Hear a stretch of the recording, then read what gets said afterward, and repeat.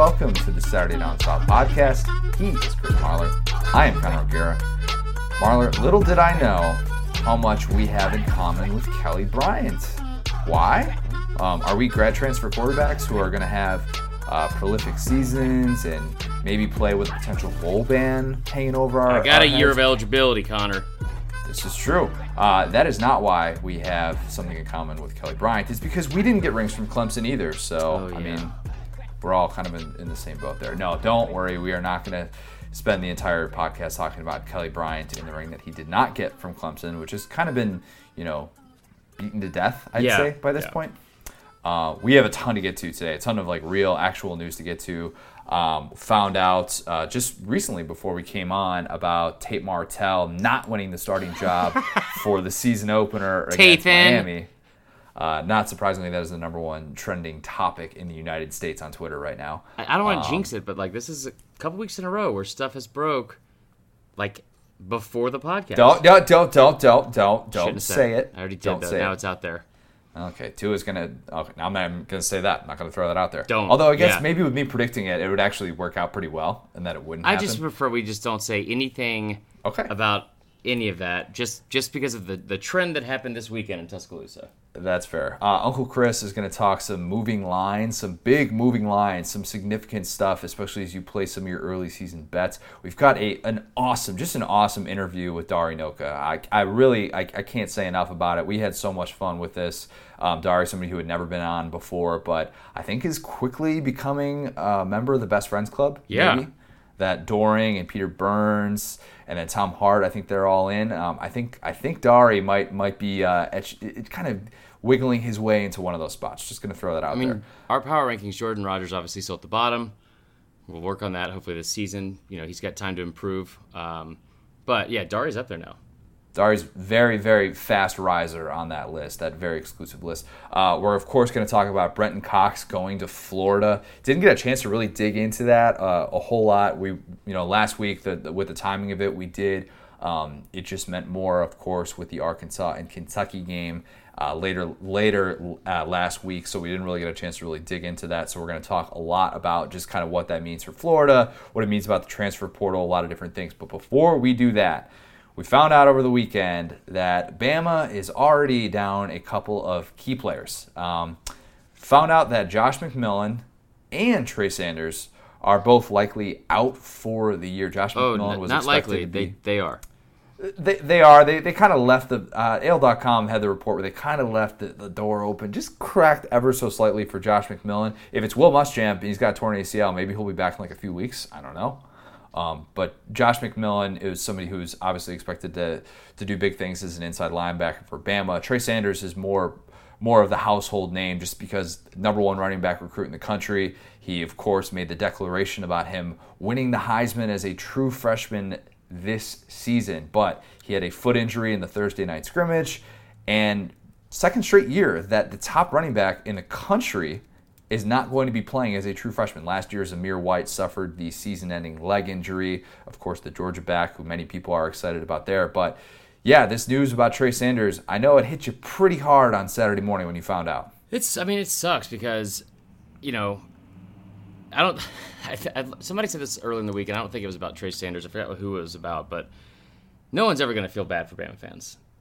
Which is fine. No one's looking for sympathy here. Injuries suck in general. It's just awful when you see a kid that it comes in you're excited to see because he's a freshman and he adds every Bama site or writer or beat reporter, they all say the same thing, is that one, he was performing really well in camp, and two, he adds he brings an added or different dimension to the running game or the offense. They never really specified what that was. Just a heads up. Right. But apparently it's a different dimension. I hate it because I think this is a position where Bama's already pretty thin at, which is shocking. Linebacker, we're going to get to the thing with McMillan, I guess, as well, but that one almost hurts more because that's a fifth-year senior that is already been waiting in his turn and all that kind of stuff, and there's no other position on the field that Bama is more thin at than linebacker, inside linebacker. it's injuries on both sides of the ball that you'll see an immediate impact on it in 2019. And I thought that when I heard about the Trey Sanders thing, my mind went to Derrick Henry, 2015 Derrick Henry. And I know that's kind of a weird place to go, but I thought about Najee Harris and the role that I expected him to have in this offense, where I thought he was going to take on a bigger workload than we've seen by any Bama back really since Henry arrived. And this year now with this Trey Sanders injury, I think that becomes a lot more realistic. Now, I'm not saying that Najee Harris is going to have 395 carries and win the Heisman Trophy and do all those things. Not what I'm saying. But, we're talking about a Bama team that, the last 3 seasons, the most carries a running back has gotten in a season was last year when Damian Harris got 150 carries. That's 10 carries a game. That's it. Which is crazy. Yeah, that is pretty crazy. I mean, they did a really good job last year of being able to split that up. Like usually, Saban, especially in the early years, he was very notorious for having a 2-back system, and instead of just having one main feature back, a lot of teams have that now, and keeping guys fresh and all that kind of stuff. Last year was different because last year you had obviously Jacobs, who actually started games later in the year against Mississippi State, and then Harris, and you also had Najee Harris and Damian Harris, but they only had a combined 26 carries a game. Right, and which is odd. Yeah, this offense was a lot more pass heavy, and I kind of tended to think that even before we heard about the Sanders injury that I thought Bama was going to try and run the ball a little bit more, and I think that there is more of a belief now, or at least there should be, that they want to use Najee Harris in a role somewhat similar to Derrick Henry. Now, before you say, okay, you got Tua, you're an idiot. You got the best receivers in the country. I get all of that. I totally get that. We've got sirens. It's coming in hot. Nice. Let's go. So, just for those who don't realize this, Jake Coker had 393 passing attempts in 2015 when Derrick Henry had that year. That was 40 more than what Tua had.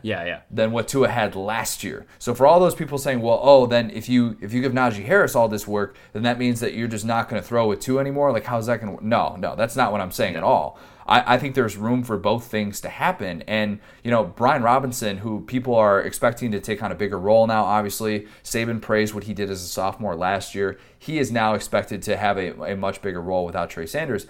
And he could sort of do what Kenyon Drake did in 2015. Maybe not, they're similar. They're not the same player, obviously, but similar in terms of the workload where they're getting 8 to 10 touches a game, and they're a factor. But I just think that this is a year where you look at somebody like Najee Harris and you're like, why not just give him the ball as much as he wants? This is somebody who said after the Clemson game he was frustrated with his role. I thought he was going to transfer. It kind of sounded like it. You wonder, what if Josh Jacobs had come back? I know that wasn't going to happen because Josh Jacobs was a first-round guy, but if Josh Jacobs had come back, is Najee Harris still there? I don't know. But, you look at the pre-year 3 carries that Najee Harris had, 178. Derrick Henry, before year 3, had 207 carries. Derrick Henry, 10 pounds heavier than Najee Harris. There's what's more than that, but yeah. I mean, listed as. And Najee's a big dude.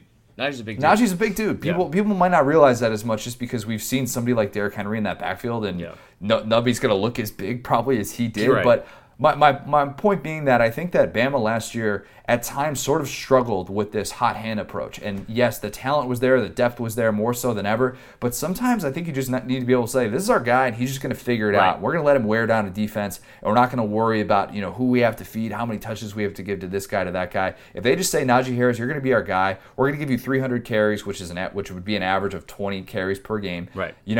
Let's just set it and go and see what we have. No, and I don't disagree with that. And it's weird to say that, there was a problem in the run game last year, but you're not wrong when you say it. They don't have a problem really establishing the run or running the football. They averaged about 198 yards a game last year rushing. Those top 3 guys averaged about 148. But so the top 3 guys from Bama last year had 387 carries for 2,299 yards so it's 5.94 yards per carry, 24 touchdowns. The reason why that's important. Now, Trey Sanders, it sucks. I think the biggest issue for me on that is that Saban himself, who doesn't praise freshmen ever, never praises freshmen. I think it was as late as Thursday, maybe like when they were having reports, I guess from the day before, that he was saying how great of a job he was doing in preseason camp and what his role was going to be, that he was going to, be used as a freshman and in the return game possibly, and also out of the backfield. In Sarkisian's offense, I assume, especially if you see the offense last year and with Tua at quarterback, you're going to have to catch the ball out of the backfield. Why that's an issue with Najee Harris is this. Last year, Bama's top 3 running backs, they combined, you ready for this? Mm-hmm. For 46 receptions, okay? Najee Harris, Damian Harris, and Josh Jacobs. For 458 yards, 3 touchdowns. Najee had 4 for 7 yards. Right. I'm not saying he has to be that guy. Like, you could bring in Brian Robinson to do that. If you look back at Derrick Henry's 2015 season, it's not like he was catching a ton of passes out of the backfield. I think there's room to bring him on the field. I know you don't want to be obvious with that. You don't want to be like, all right, Brian Robinson, you're a passing down back. But they did a lot of that type of stuff with Kenyon Drake, where Kenyon Drake was considered the pass catching back in that backfield. So I think there's room for Bama to just say, like, we're going to do something that's a little bit different. They just haven't done this type of thing the last 3 years because they've had that depth. It's been there. Yeah. Now it's not. And now how do you adjust to this? You've got somebody like Najee who's just ready to take this on and wants this role. Does Steve Sarkisian say, this is what we're going to do in 2019? I realize this isn't the typical model and what we had envisioned, but can we make this adjustment? And can this be something that ultimately helps our team? They won the national championship in 2015. Right. Like, and so let's not forget that. People don't, I don't think people do forget it because of how ridiculous the end of that season was. But Derrick Henry became the whole offense. Okay? Like, he had like 43 or 46 carries against Auburn. But one quick thing. So, The one thing I'll say about that, you're 100% right. He became that offense. He averaged 36.5 carries in the last 4 games of that season. Jay Coker in that Michigan State game. Oh, he's great. Jay Coker against Michigan State. Lane Kiffin called one of the best games I've ever seen, and he absolutely balled out. And it was because Michigan State said, you know what, we're just going to load the box. We're going to make Jay Coker beat us. And sure enough, that's what he was able to do. So there is some benefit to at least establishing that and having that guy that that other team has to game plan for. Right. So getting back to what I was saying about of the way they've used all 3 backs. I think you're right and I think you're wrong, and I think it's going to be successful either way because Bama is talented enough on offense where they don't have to, like, it's not going to be Derrick Henry-esque where it's like, you know what, here's 36 carries a game, like you said, the last 4 games of the year, at all. Because you have so many weapons on offense, but you're 100% right when you say like it's almost at times last year they didn't know, like, they didn't have like a plan. It was like, all right, we want to make sure everyone's happy or something like that. We're going to spread the ball around, which is great. But it's tough. I brought this up when we first talked about this topic off air. In the national championship game, I know Bama lost by 28, but where I felt that game was lost and like we didn't have a chance of coming back was when they stopped giving the ball to Najee in the second quarter. He started ripping off big runs, just like he had done before in the 2018 national title game against Georgia. I mean, he's a very good back. He was the number 2 overall player in the country coming out of high school. So I'm not questioning his talent at all, and I don't think the whole like catching out of the backfield, I don't think that's going to be as important in Sarkisian's offense. That was more of like what Loxley ran last year. And you look at what Sarkisian did when he was the OC at USC in 2007, 2008, and I realize it's a while ago, but when he was, the last time he was an OC, because I'm not going to count the national championship. Oh, you dug deep. I love it. Yeah, so his running backs, this is when he had Joe McKnight, who was also the number 2 overall player in the country, and he was, but he was a incredible athlete, and when a guy you want to get in space, not a guy you want to necessarily run between the tackles. The most receptions he had in a single year were 23 receptions out of the backfield for like 200-something yards and 3 touchdowns. In Sarkisian's offense, he's not going to have the running backs necessarily be involved as much in the passing game. Not saying they won't at all, but not as much in as they were last year in Loxley's offense. So you have that, which I feel a lot better about. And you also have the best receiving core in the country, and you have an offensive line I think is going to be a lot better. And I think after last year's beatdown from Clemson, you're going to have a rededication to the run game. So I think so too. I believe that 100%. And I don't know if it's Najee getting 20 carries a game. I don't think he needs 20 carries a game to get over 100 yards. First off, probably not. But I think it'll be more so he will be the focus. He will be the featured back, much like Henry was, just not for the same amount of carries and yards. Yeah, not 395. I won't go that far. It is still 2019. So yeah, a little bit different. The whole reason I brought that 387 carries, by the way, because Henry had 395. Right. Yeah, It's ridiculous. It's insane to go back and look at his numbers that year. Yeah, I don't think that's going to be quite replicated, but at least closer to that than what they've been in the last couple of years. So, big news last week. Of course, this would happen. This is such a great August storyline. Brenton Cox, on Monday, we found out, was entering the transfer portal. By Friday, Brenton Cox, the former 5-star Georgia linebacker, was officially a Florida Gator. That is how fast these things work. Welcome to college football in 2019. Now there is a 5-star recruit on Florida's roster. So that was big, obviously. But there's a lot of kind of unknowns, TBDs that I think you look at with a situation like this. We talk about the talent of somebody like Brenton Cox, who we expected to be, one of the next great Georgia linebackers, and now he's going to a situation with Todd Grantham, where obviously Grantham is going to want to blitz him at will. The question is, how is he going to be used? When is he going to be able to be used? All of those things. Right. But the situation surrounding Brenton Cox, it's just kind of murky. So we knew that he was suspended for Georgia's opener because he had a weed arrest in the spring. Like you said that, a weed arrest. A weed arrest. A marijuana arrest. Which was found, to be fair, he was found when he was not in his room and maintenance was doing like some sort of, I guess, maintenance in the athletic dorms, and they found it. There's like an old Family Guy skit where they get pulled over and they're like, small amount of weed, and everybody freaks out. Right. So he apparently, initially the report was that he was dismissed from the team, and then later that wording was he left the team, and Kirby came out and pretty much said that he withdrew from the university. Right, he wasn't kicked off. Right. Yeah. So that was a little bit of a discrepancy there. The Athletic reported that there was some clashes with the coaching staff between he and the Georgia coaching staff. Not sure what exactly went on there, but the Athletic also reported that Todd Grantham reached out minutes after Cox entered the transfer portal, which I want to just go back and find whatever camera could have been on Todd Grantham to say, oh my gosh, Brenton Cox is available in the transfer portal. Call him up. Like he probably I wonder was if that's just somebody's pouncing. job. Like if that's an analyst's job to just be so. Constantly monitoring the transfer portal. And it makes sense if it is, because recruiting, like we've talked about before, has become this endless cycle. But that's hilarious. Like when this first broke, you're right. It was very murky because I think everyone assumed, because of just where college athletics are for one, and then the Georgia's past maybe. It's preseason. It's August. Losing a starter for the opening weekend or opening one or two games, it's tale as old as time. It's a tradition unlike any other in Athens. And with the transfer portal now, we expect this to happen more often. It's just a little bit easier to be able to do something like that because you can enter on Monday and you can be on your new team by Friday. Like that's how crazy this whole thing is. And maybe some of it too was he realized that Nolan Smith was somebody who was obviously somebody held in a very high regard with that Georgia coaching staff, the former number 1 overall recruit, and the last chance U-star Jermaine Johnson, the number 1 JUCO player in the country. Maybe they impacted his departure. Whatever it was, what we do know is that Brenton Cox is at Florida now, and Dan Mullen wants him to play immediately. Right. Florida has already applied for the waiver for immediate eligibility, and he apparently, according to Mullen, he thinks that there's a pretty good chance that he's going to be able to play in 2019, which would be bananas. Meanwhile, there are people like Tennessee's Aubrey Solomon who are still somehow waiting the NCAA, which Mullen is wants maddening. him to be, if he wants him to be eligible immediately, he needs to tell the NCAA that he is switching to quarterback, and they will pass it through immediately.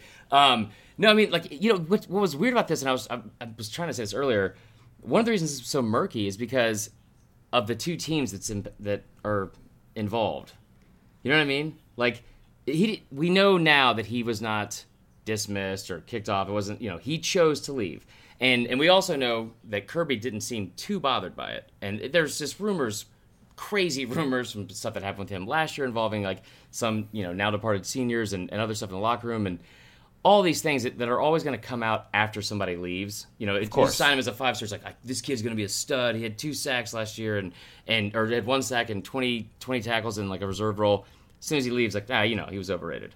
Yeah, exactly. That's the way this thing always works. But him going to Florida is just such the ongoing gift that has been Florida and Georgia social media and Florida and Georgia Twitter it's not going to end. I'm so worried about that matchup. That game. The threads, man. The threads. If you think the threads are bad, yeah, just wait till the cocktail party rolls around. That is going to be something. Can you imagine whoever breaks the news of his waiver request, whoever tweets that out, the replies on that tweet, whether he gets it or whether he doesn't, are going to be electric. Yeah. We'll probably find out about that like in the next week. They'll rule on that because it's been a high profile. He's a former 5-star or something like that. Meanwhile, like Aubrey Solomon, who's been just waiting was high forever. Profile. Former 5-star as well, right? But I mean, different circumstances surrounding the transfer. Something that was done in a little bit more traditional fashion, not like right before the start of the season. We're finding out about this. So, yeah, that would be so typical of the NCAA. I think the biggest thing to take away from this, and I don't often say this to Florida and Georgia fans, but guys, you both won. You both won here. So, like, just, I know you're not going to ever be happy for each other, but play nice. Like, you can always tell where a kid may have stood in that program by the reaction of the coach. Like, the fans are going to say whatever, but Kirby's response of, like, yep. Yeah, he's already commented on it twice. Best of luck. Like, he chose to leave. That's fine. He didn't seem too heartbroken about it. And it's a great pickup. Georgia's loaded. Like you said, Nolan Smith, the number one overall JUCO guy. It's a good pickup for Florida as well. But it's a win-win. And perhaps that's why Dan Mullen has been so adamant about wanting to get this guy involved and like why they contacted him so quickly. If there was something big that was being reported that he was kicked off the team for, obviously we found out that he withdrew from the university. But if there was something there that was bigger, obviously Mullen wouldn't be able to be like, yeah, let's get this guy eligible immediately. Neil Blackman just wrote a great. Well, I mean, there's something to be said too. Like Neil Blackman just wrote a great story over the weekend about how Mullen has been actively like very active in what's the word I'm looking for, but I don't know.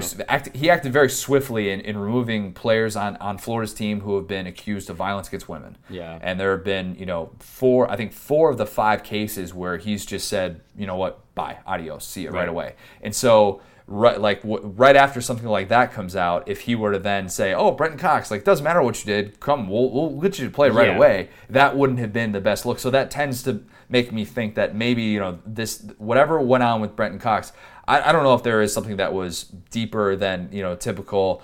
I wasn't playing. I had this suspension. I didn't really get along with the coaching staff. If it's just stuff that's that small, obviously then that made so much sense for Mullen to come in and say, yeah, you're a player that's crazy talented. You'd fit perfectly in our system. Let's get you signed up right away. No, yeah, agreed. And I didn't mean like the Mullen thing of like we don't know if he would have accepted him, whether there was like some controversy surrounding it because of what's already happened at Florida. I'm just saying because in this day and age of college football, winning is what matters the most, and I'm almost numb to it. I don't always expect a coach to do, and this is not with this specific case, but to do the right thing and have morals be like the number one priority in bringing in a kid. And I realized right after I said that, there are probably people who are yelling at their phones or radios, wherever they're listening, who are saying, what about Jeffrey Simmons? What did Mullen do with that case? Like, all right, so yeah, I understand. And this is about winning. This obviously that's how coaches act. That's not just a Mullen thing. But speaking of teams that impact Florida, Tate Martell is not starting for Miami. As we found out right before we came on this here podcast, of course, Miami opens. I like how I slid that in there. That was good.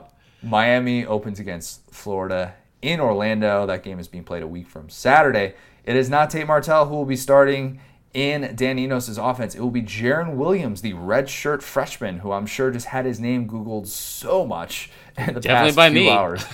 Manny Diaz, the new Miami coach, came out and said that the passing was obviously a factor. And you got to remember, this is Dan Enos. This is somebody who just worked with Tua last year and had one of the most gifted passers maybe that we've ever seen in college football. And he probably looked at Tate Martell and was like, all right, you're a little bit more Jalen Hurts than Tua. Just going to throw that out there. Right. I was shocked just because, the bravado and just brash.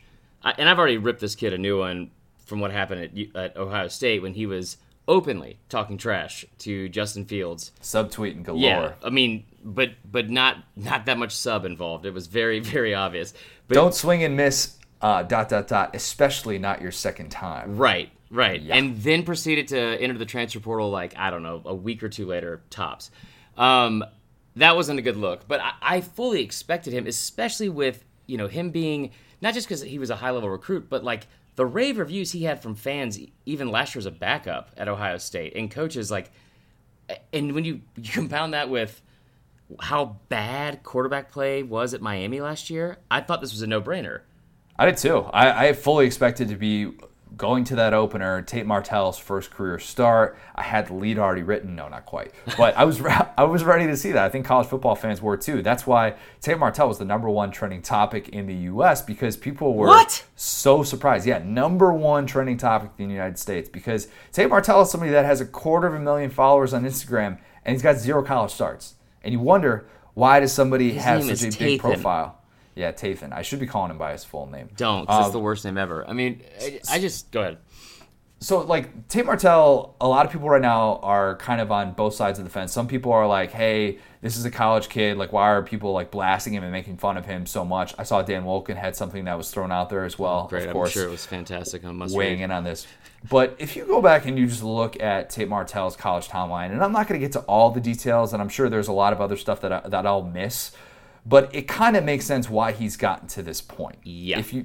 If you consider that when he was 14 years old, he committed to Washington. Yep. So that was in July of 2012. In January of 2015, he decommits from Washington. Then a few months later, he commits to Texas A&M. Like 9 months after that, May of 2016, he decommits from A&M. He doesn't want to be the next Johnny Manziel anymore. And then he commits to... Yeah, he's not that good because he commits to Ohio State shortly thereafter. So he gets to Ohio State, of course, and he arrives there January of 2017. He's got to sit behind J.C. Barrett year 1. Year 2, he's not going to beat out Dwayne Haskins in that system with Ryan Day. He needs somebody that can throw.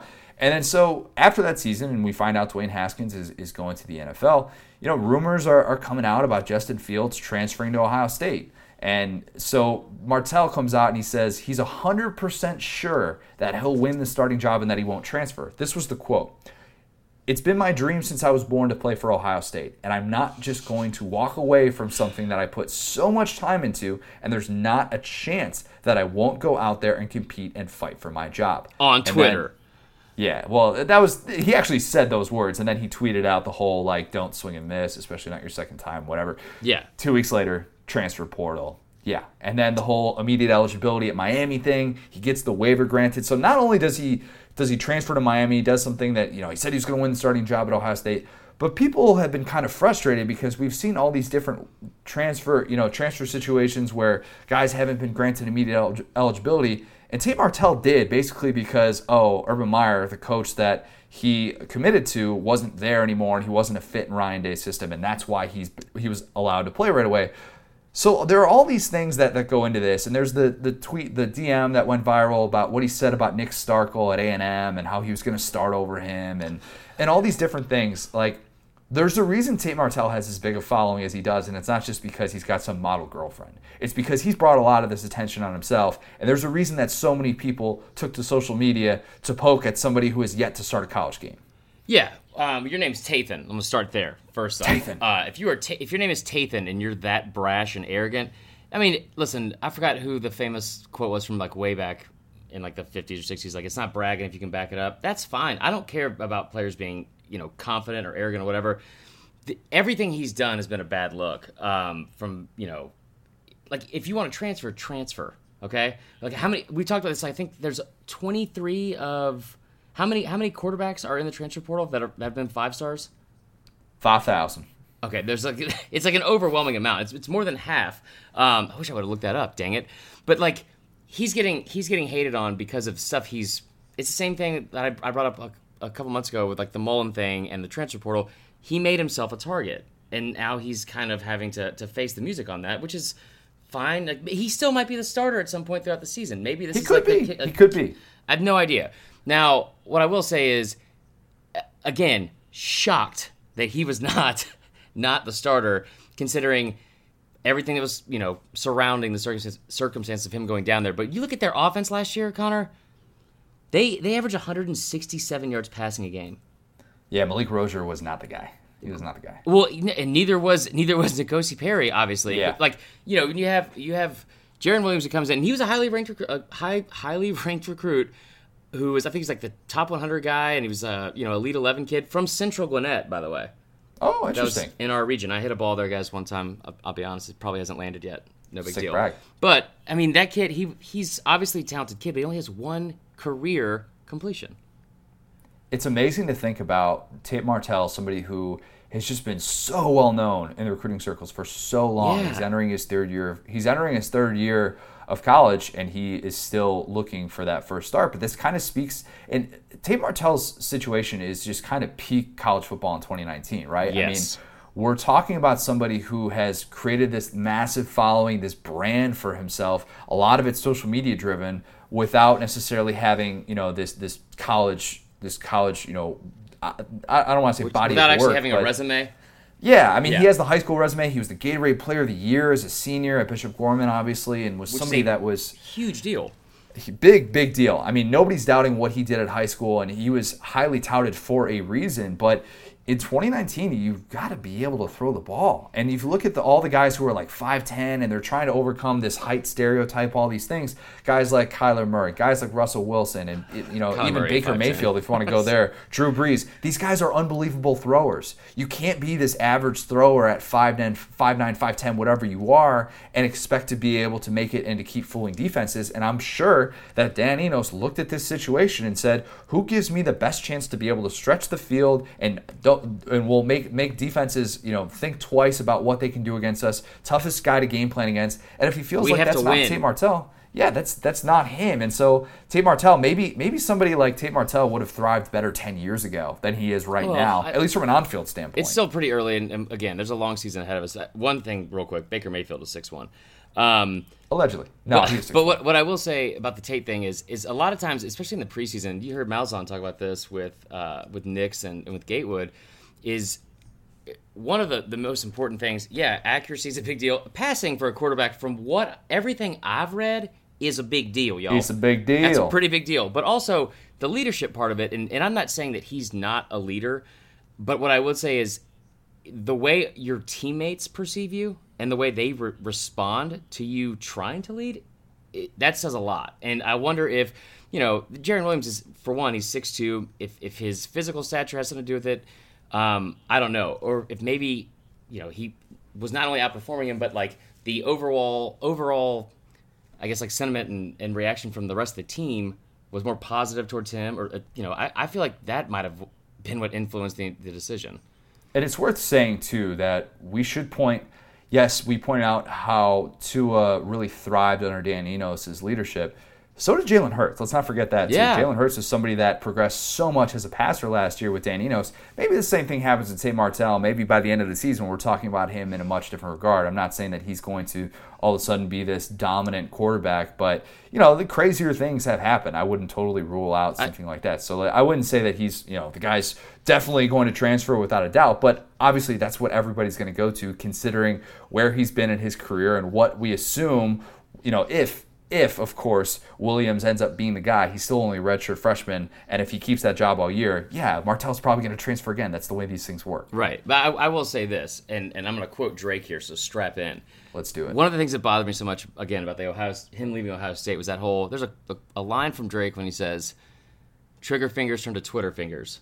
And basically, like, if you're going to talk about it, like, don't just say all these things and try to build yourself up, like, again, with this over-the-top bravado and confidence, and then not even attempt to back it up. Like, it's one thing to go compete and lose, but it's one thing to say all these things and then not even compete afterwards. So sometimes being humbled is the best thing that can happen to a person, and especially an athlete. And, like, kind of having to sit here and face the mirror, I guess, and have some, like, self-awareness of, what, I need to improve in this, this, and this. Yeah. Nothing wrong with that. I don't think the best career move, if he's not starting by game 4, I don't think the best career move is to stay at Miami necessarily. But one thing that would probably be good for this kid is some stability and to stop leaving when he faces adversity. So because at some point, like, you're going to get a lot of pushback in life, and you can't just keep running away from it. Uncle Trust Chris, me. let's set the over-under on games that Martell starts in college. I'll set the over-under. I don't know did my bookie come out with odds yet? I don't know, but I'll come out with odds for him. 6.5 is the over-under. I'll take it over because he'll end up going to, like, Liberty or something like that. Oh, Hugh Freeze. You know what would be fascinating? This won't happen, but this is like my hypothetical dream scenario that I thought up. If Tate Martell transferred to Ole Miss and we got him playing for Rich Rod and competing for a job with Matt Corral, that would be Hard Knocks. Just bring Hard Knocks there right now. Let's just get a camera on those three guys the entire time. The yelling that would go on at practice. Yeah. I mean, if you watch that QB1 show when he was on it, it was not great.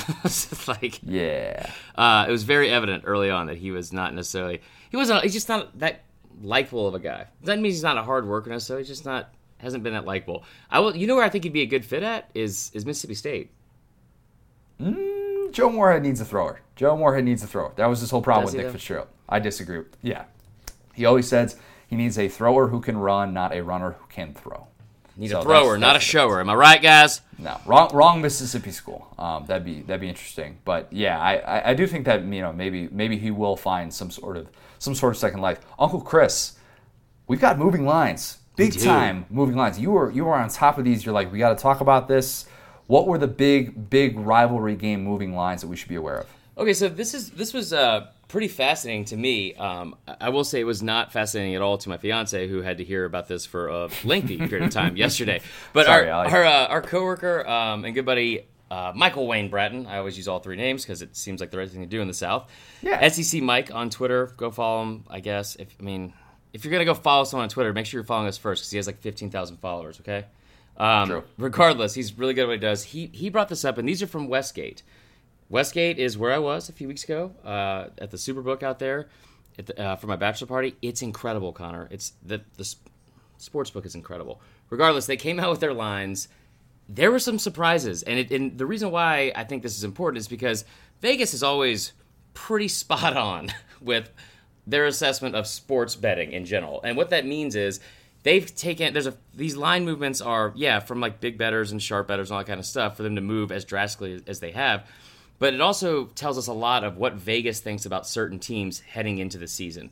And It's a lot different than it was back in May when some of these lines first came out. So we had a few that we posted yesterday on Instagram and that stood out, and it's the game of the year lines, in quotes.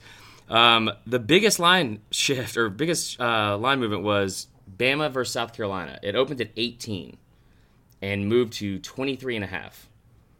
Wow. Yeah. So South Carolina, I'm trying to think of what would have changed in the preseason because South Carolina hasn't had some major injury. Their running game has gotten better.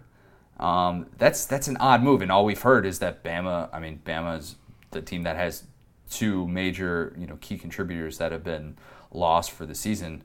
Why would something like that move so much? I mean, so when these first come out, and remember, this is something, I'm not trying to pat myself on the back here necessarily, but there were several lines that I said on this show, on Danny Cannell's show with McElroy.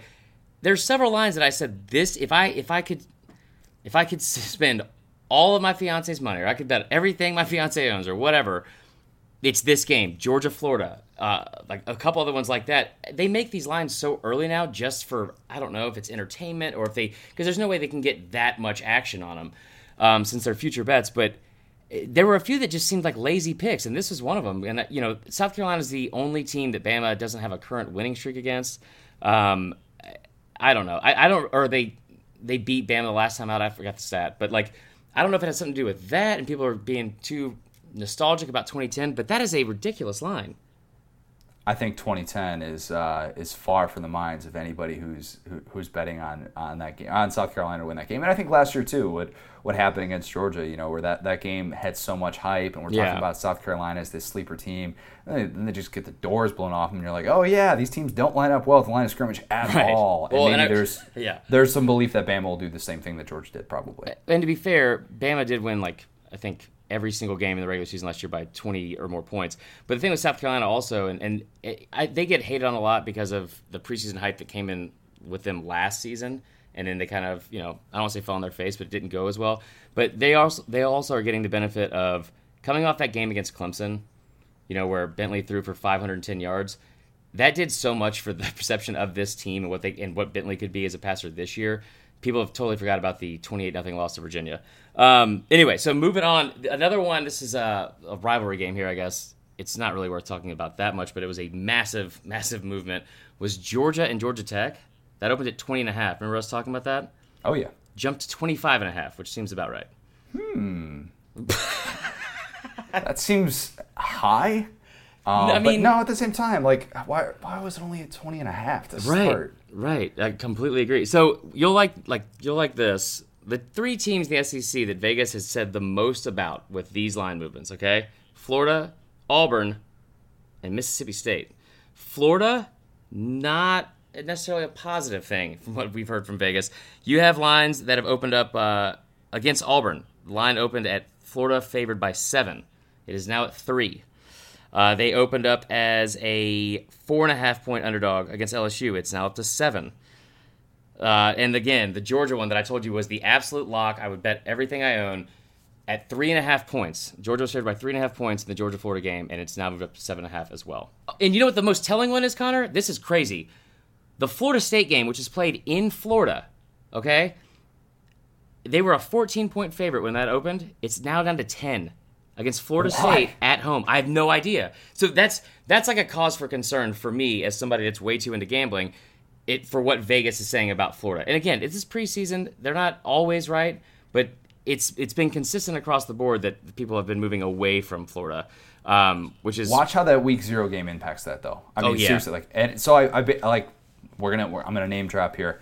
Went on Feinbaum last week and talked about how much that Week 0 game can really shape some of these narratives with Florida, just because it's going to get the big spotlight. We always overreact to these primetime games that are played at neutral sites early in the season, and it can do a couple things. It can, even though Miami is not peak Miami right now, obviously, what that game can do is it can kind of make us very quickly forget about what's been, not an ideal offseason. That's not a media narrative necessarily. I know Florida fans think it is, but Dan Mullen would even come out and admit it has not been a perfect offseason in Gainesville. There's nothing wrong with admitting that. And we could all of a sudden move past that if they blow out Miami in that opener, and then all of a sudden we're talking about Florida just in a different light. Maybe some of those lines would move immediately after, and you would look to that Georgia game, and if it is sitting there at 7, maybe it comes down a point or two, and we're like, oh man, like Miami just got smoked by this Florida team at a neutral site, and maybe we've probably been writing off Florida a little bit too much. If Florida fans got to experience a blowout of Miami in the opener, do you think they would go on social media and share their feelings about it, or no? Now listen, there's been 2 games that I've pointed out to, and I've said that like are my favorites. If I had to bet on one,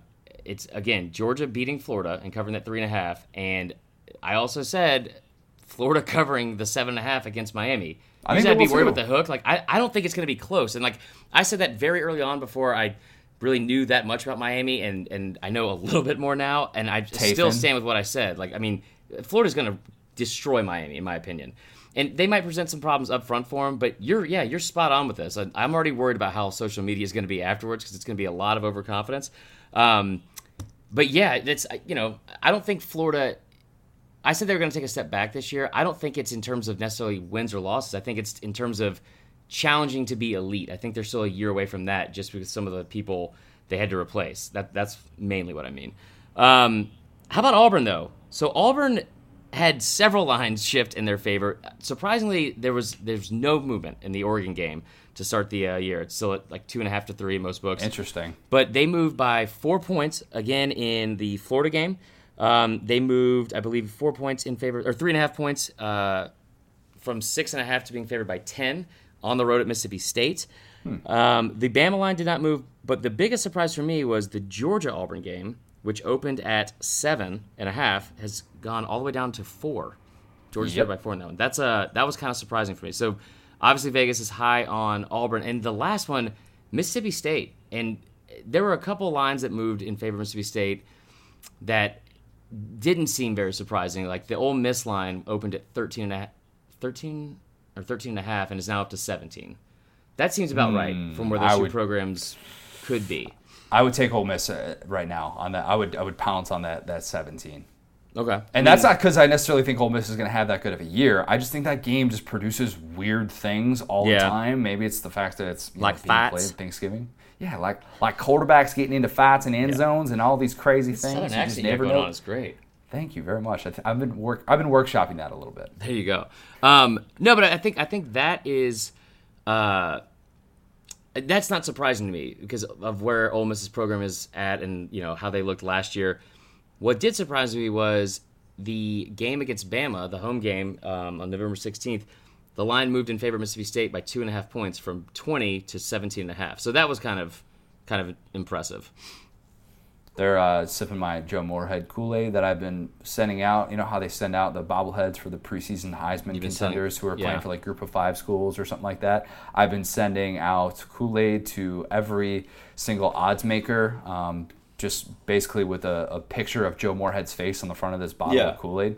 And they've been drinking it, obviously. So good to see that they've been sipping that. It's been pretty good time of year for Kool-Aid. But I will say the last one. So just so we don't exclude the rest of the conference, the one that the line didn't move as much, but it's going to be a very, very hot topic in a couple weeks here, and that's LSU and Texas. And that line has moved from it opened at 2, which I thought was low. LSU favored by 2. Yeah. And it's down to a pick'em where it's between it's so that's I think LSU. Like Vegas has been, like they've been on LSU. Like their line moved in favor of LSU against Florida. The line I think dropped a point maybe against Bama and shifted in their favor. Like not by a lot, but by a half point to a point in games against like A&M and Mississippi State and those kind of things. This was kind of surprising to me. That is a true road test for sure. And maybe as SEC fans we're not doing a good enough job of giving Texas the credit they deserve. I don't know, but the thing with Texas, though, like least experience of any Power 5 team in the country, lowest percentage of returning production of any Power 5 team in America, and that game is being played in week 2. That's the reason that I would have questions on that.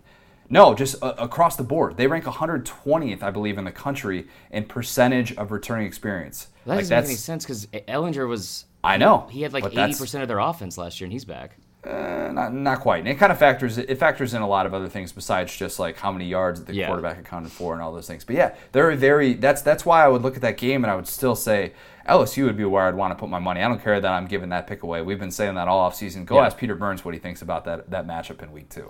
Well, he's a little bit biased, but I mean, you can just ask us guys. Let's ask Bo. We'll ask Bo what she thinks of it. No, exactly. But I agree with you. I would take LSU on that. And then the other one that should be no surprise at all, if there is a surprise, it's the fact that it didn't go up by more, is Georgia went from 9.5, favored by 9.5 at home versus Notre Dame to 11.5. I think that's going to be a bloodbath, I'll be honest with you. So it should be, I mean, gambling's right around the corner, y'all. Or if you're like me, it's just an everyday thing. Never sleeps, like basketball. Soon you won't have to be betting on preseason football games. You can be betting on actual college football. Crazy concept, right? Yeah, Falcons have been really bad preseason, I'll say that. Moving on. Yeah.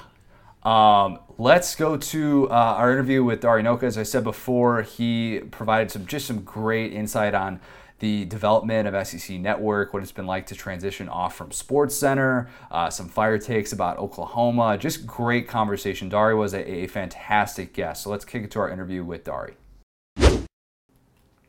Before we throw it to our new best friend, Dari Nowkhah, I want to talk to you guys about our friends at Sweet Hop. The start of the season is just around the corner, and this year, our favorite SEC teams will be taking the field at pro stadiums throughout the South. You've got Bama at Mercedes-Benz Stadium in Atlanta. You've got Auburn at AT&T Stadium in Dallas, and South Carolina is at Bank of America Stadium. The Dogs, Gators are going to be playing at the cocktail party. A couple people might be there. That game, of course, in Jacksonville. These road games present the perfect opportunity to enjoy the game as a group from your very own private suite. You can get away from the student crowd and toast to the team by booking a suite at Sweet Hop. Pull into the best parking, skip the lines, using the VIP entrance, and enjoy a full spread of food and beer right in your suite. It's your space to enjoy, totally free from rowdy underclassmen covered in body paint. That's the sweet life, y'all. View availability and pricing at sweethop.com/kickoff today. That's SUITE hop.com/kickoff. All right, Dari Nowkhah. We're now excited to be joined by a very special guest, a first-time guest, in fact. It is SEC Network anchor Dari Nowkhah. Dari, I was looking at your Wikipedia page, and I saw that you have the title lead anchor. How often do you remind our good buddy Peter Burns that you are the lead anchor of SEC Network? And please tell me it's daily. I will tell you it's never. That is not something I never ever bring up. I just have to hope he knows. That's the best I'm going to do. If there were odds, though, I mean, like in all seriousness, if there were odds on who was I was most likely to see on SEC Network, if I just flipped on the channel at a random time, I think you would be the betting favorite. So for those of us who don't really understand the full extent of your on-air duties during the season, can you provide some insight as to what a typical fall week looks like for you? It's not, yeah, absolutely. It isn't nearly as. I'm not in that building nearly as much as people think. Realistically, my fall it looks like this. I do SEC now on every Tuesday night, and then on Friday night I do SEC Now then with Doring and Chiswick, my comrades, on Saturday. I go in to do my radio show on ESPN Radio, Dari and Mel, which we're in almost in year 10 now. We're finishing up year 9 with me and Mel Kiper. I go into work early Saturday mornings to do that. Go home for a few hours, and then I come back, and from 4 o'clock on Saturday night, it's me, Doring, and Chiswick there. So during the football season, I mean, realistically, I'm in the office about 3 days a week. What people don't realize is that every time I move them along to further action due to time constraints, I'm not actually live in the studio. The one that's running now that people still bring up all the time because they literally think I'm in the building at 4:20, like in the morning, where it's like, oh, crap, we got some boring football coming up. Let me go move you ahead to further action. I'm not in the building. We taped that like 3 years ago. I think I was 10 pounds heavier and had longer sideburns then. I don't know, man. But, yeah, it's really not as hectic as people think. People really think that. You got to love SEC fans. Well, they're like, you're in my TV box, man.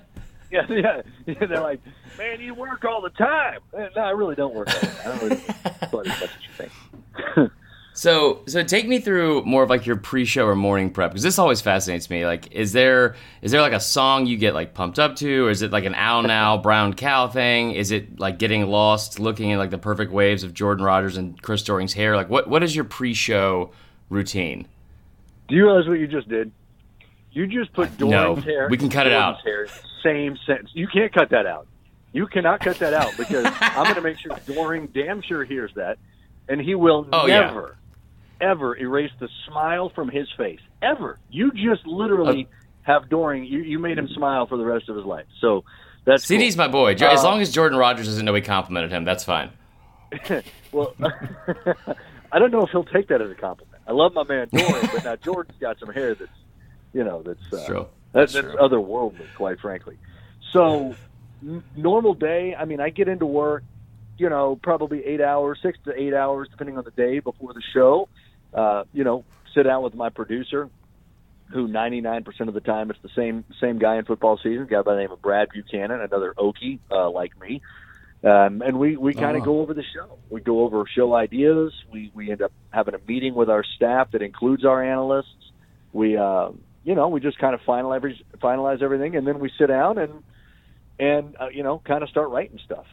If we have interviews to tape, we'll go tape those interviews.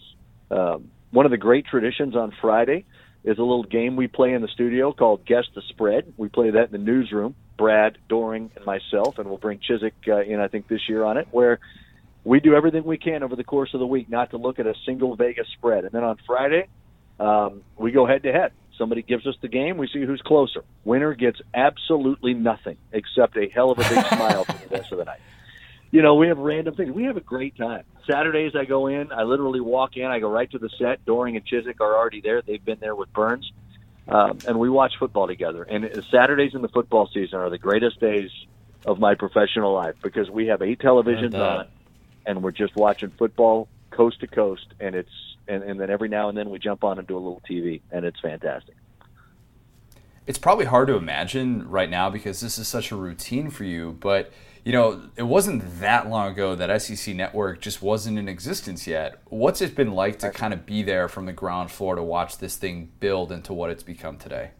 It's been cool, man. It's I was doing the when it was just a syndicated network, that popped up at 12:20 or whatever time it was on a Saturday, or 11:20 Central Time, or 11, I guess, and straight up noon, and we do 20-minute pregame, and then we toss to whatever game was going to be on. The SEC Network Saturday package which literally, depending on what market you're in, it could have been on your ABC, could have been on your CW, could have been on whatever channel it was, your NBC, who knows. But so I was doing that for a few years before the actual network started, and I remember, I mean, you know, my boss at ESPN said, we want you to be the guy on this thing, and Mike Slive, you know, said, I want you to be very heavily involved in this. And you know, I emceed the announcement in Atlanta about a year, probably 16 months before it actually launched, that it was going to be a real 24-hour, 7 days a week thing.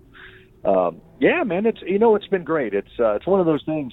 Aside from doing the syndicated SEC Network stuff, I was doing ESPNU. I was the lead host on ESPNU, and that's what I left Bristol for after 7 years of being up there, and life in Charlotte actually too was another reason I left Bristol. But that you know, I actually had the option to keep doing the ESPNU thing or go and do the SEC Network thing, and I bet I struggled with that for 2 weeks maybe.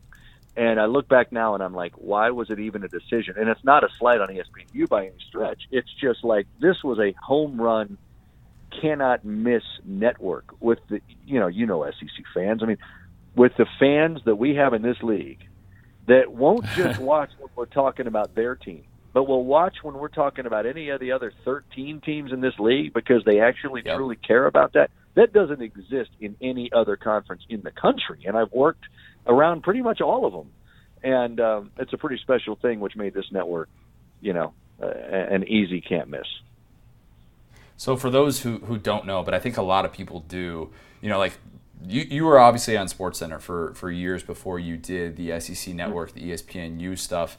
You know, people like Marler and I, our generation, we grew up watching SportsCenter. I still watch it for about 15 minutes every morning as I have my avocado eggs and black coffee. But you spent so much time doing that.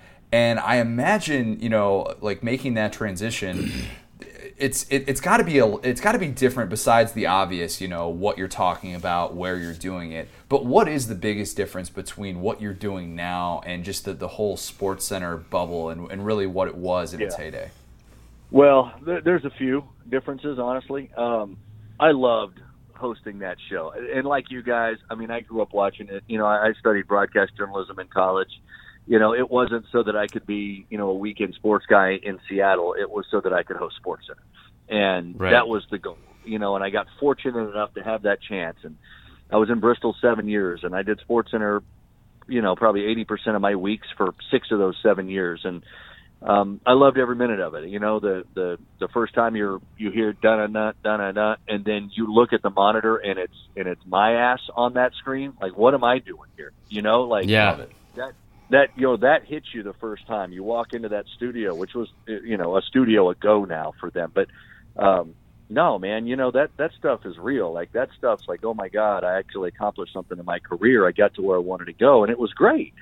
You know, along with that comes a lot of stuff that I didn't necessarily care for up there. There's a high level of competition. There's, you know, you don't really always know kind of where you stand. There's so many people that do exactly the same thing you do. So what do they value? Who do they value? And it's really kind of a hard thing to figure out. And, you know, so aside from what you're talking about, I'm not on TV. I'm not talking about the NBA and the NFL and Major League Baseball.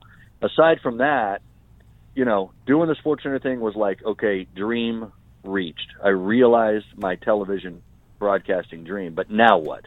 Well, I've, you know, had a family. We didn't really love living in Connecticut. Weather sucks most of the year. It's a little more expensive than we feel like it should be to live there. Where can we be happier, right? And so the opportunity, kind of roundabout way, and that's another story in itself, how I ended up actually in Charlotte. But I could live in a what we deem a better place, especially for the family. I mean, we can have a much nicer home for the same cost that we were paying up there for something smaller. We could, at the same time, I would have an opportunity to go to a network, and at the time it was ESPNU, and kind of be the lead person on that network, where I could wrap my arms around something, have a real say-so in the product, in the content, and not necessarily kind of just show up to a SportsCenter meeting. Here's what we're going to do, and here's how we're going to do it. Now let's go. And so those are a lot of the things that are different. And I'll be honest with you, here in Charlotte, you know, in Bristol, there's so many shows going on so many networks, so much of the time, that everybody's kind of got their own little thing. Everybody's kind of, I'm a SportsCenter guy today, or hey, I'm doing OTL today, or whatever it may be. In our place, we're all on the same page. It's a smaller building, it's a smaller group, but it's a really, really good, talented group from the bottom level up, and we're all on the same page. We all have the same exact goals. There's really not a high level of competition, or you're not looking over your shoulder at anybody. It's just a really comfortable place to work, and I love it. That's a great answer. I also feel now really bad about myself since that's where I went to school. Yeah, no, it was good. That was good. It was good. We need to skip ahead through further. No, I'm kidding. Right? No, it's funny because now I feel bad because like I went to school for broadcast journalism and switched to liberal studies, which was a great move. But like that was always like my passion. So like all jokes aside, best advice you would give to someone who's starting to get on camera more or wants to be in the position that you're in. Like what is the best advice you can give not only on reaching that goal but also while you're on camera? Well, that's good. A lot of the advice is stuff that it's hard to teach. You got to be comfortable. I mean, that's first and foremost. Like if you freak out because a red light comes on, you're toast. You're done. You have zero shot in this. Go do something else. No, you've got to be comfortable. You've got to be. You've got to. At the same time, my favorite line, you've got to be comfortable being uncomfortable, if that makes sense. If you are doing a live stand-up and you slip up on something, keep going. Poke a little fun at yourself. It's not the end of the world. Dude, you're on TV. We're not talking about, we're not talking about world wars or politics, thank God. It's sports. Like, have a little bit of fun. Be loose. Be yourself. Bring the audience in. Those are just things that I think sometimes you can either do that or you can't. It's probably driven by your personality, and I would say your level of confidence as well. If you're somebody who starts to freak out at the thought of people watching you, I would say find something else to do. But there's also a level of, like, you just got to be good. You got to be able to deliver something smoothly. You've got to be able to adjust on the fly. One of my favorite lines as well is, and I've told countless journalism students around different colleges around the country this. There's a lot of people that are in your classrooms that can have everything go well, read off of a prompter when there's not an issue. But what do you do when the you-know-what hits the fan? What do you do when the wrong video runs? What do you do when you go to black? What do you do when it's the wrong soundbite? You toss to a Tom Brady soundbite, and for some reason Case Keenum's talking. What do you do then? Like, that's how good you are. That's what kind of separates, I think, the good ones from the ones that are very, very average. Like, the worst word in this business, and I think it's probably true in any business, I don't ever want anybody to refer to me as being solid. I think solid sucks. I think anybody can be solid. I love you it. need to be able to stand out somehow. I thought you were just going to tell me to lose weight, but I like all those answers. That too. That's one too, yeah. Ooh. Along those lines, Well, Dari, is there... I mean, if I'm like standing in a college classroom and I'm being brutally honest with the students and like, we all want to be on TV. And I would look around and I'd say, okay, good, there's 40 of you. Okay. Now, how many universities have 40 people that want to be on TV that are in junior year, second semester right now? And then let's see how many jobs are out there. I would say have a backup plan, but you don't want to poo-poo on somebody's dreams. Dari, is there a story that stands out? Like, it did hit the fan, and you were on SportsCenter, maybe you were on SEC Network. You had the wrong thing come up on the teleprompter, whatever it was, and you're just like, oh my god, we'll do it live. That moment, like what was that moment for you? Fortunately, I haven't had one of those moments that will be replayed on YouTube forever. Not really, but I mean, yes, like stuff goes wrong. It happens, I mean.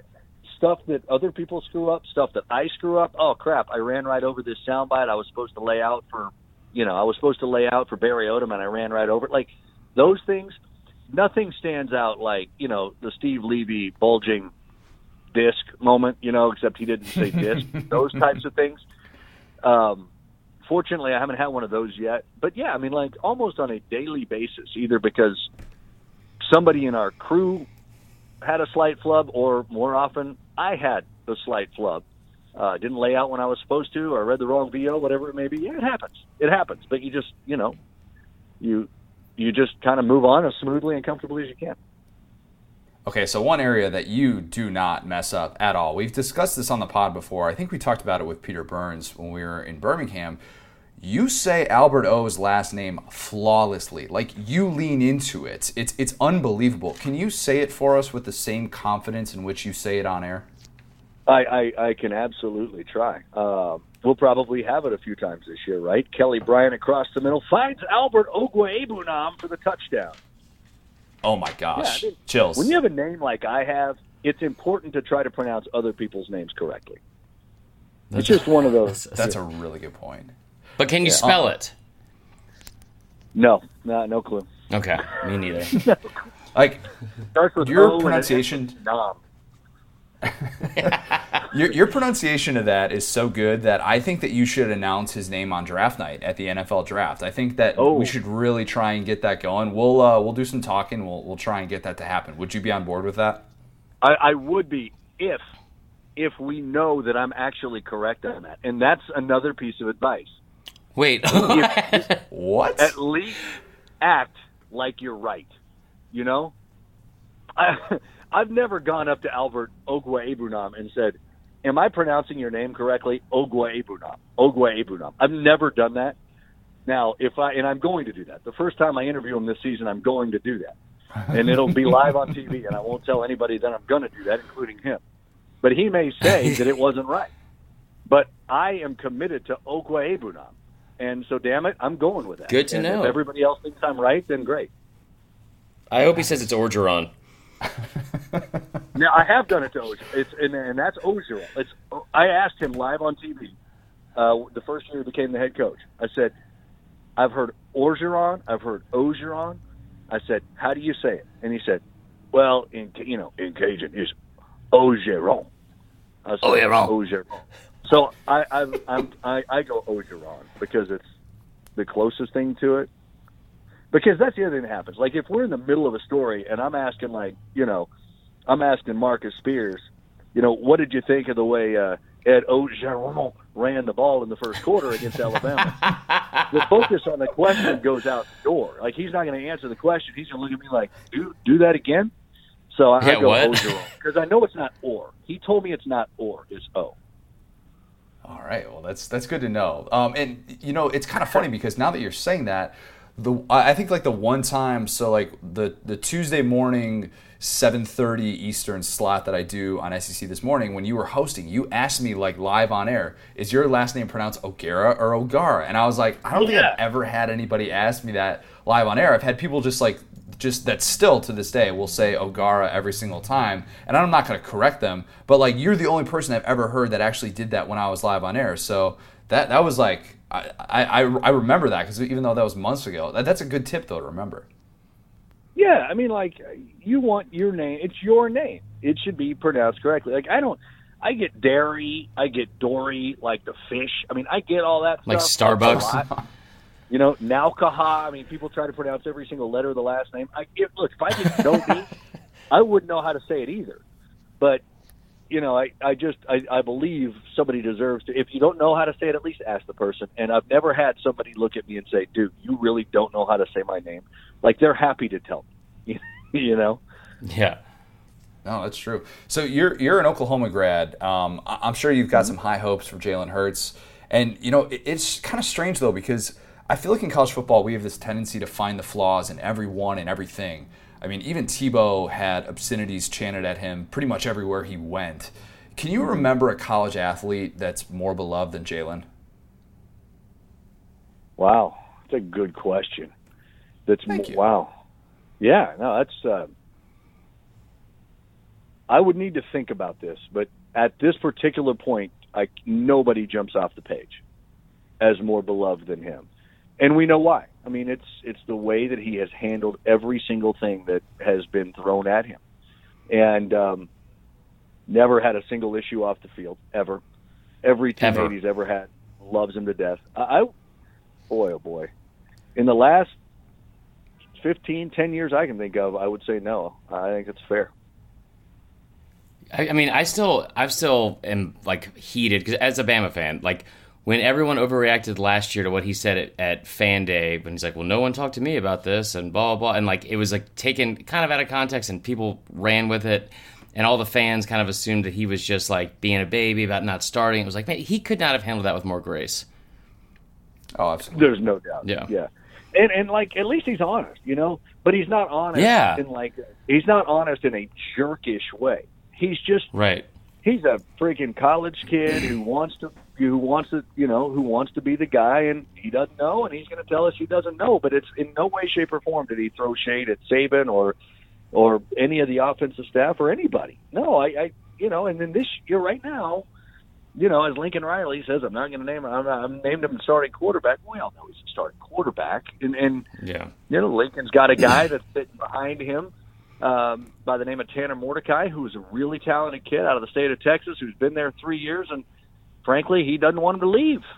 And I don't blame him for not wanting him to leave. Yes, the job's going to be Jalen, but I'm sure Jalen is handling any of this perceived uncertainty the way that he did for his time at Alabama, and that's class and grace, and he's just a good dude, and we like good dudes, Yeah, That's why it's okay to cry after that SEC championship game, Connor. But moving on, so Oklahoma has an incredible tradition, great fan base. I got to meet a lot of their fans last year at the Orange Bowl. We did some stuff down in Miami. They were great. What's been the biggest surprise to you covering the SEC coming from Oklahoma? And what's maybe the biggest misconception SEC fans have, besides not understanding how TV works, about the Big 12 or the rest of the country? Well, I would say the biggest thing that surprised me when I started to get more involved with the SEC is something we kind of touched on earlier, and it's how much – it isn't necessarily how passionate the fans are. I think I always kind of realized that. I realized that as it pertains to Bama and LSU and Auburn, Tennessee – Georgia, maybe it's a little bit more so than I anticipated with like the South Carolinas of the world.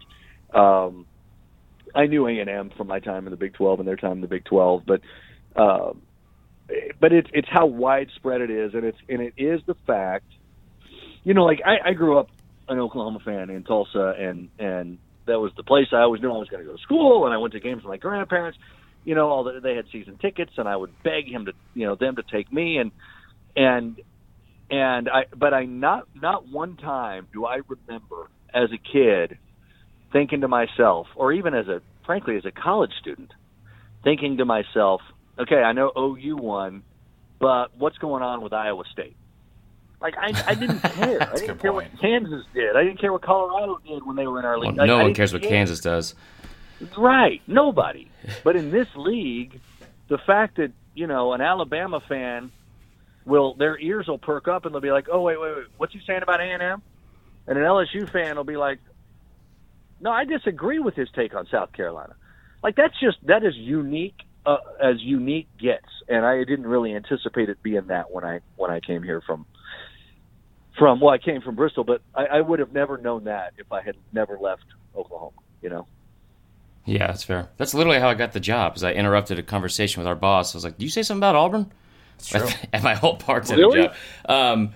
Yeah, he was. I was just up there at work, and we never got to talk football up there because it was like a very buttoned up. It was Houston's, and I just heard someone say Auburn, and I think like Athens, and I was like, "Go on," and so right. That was how the whole thing happened.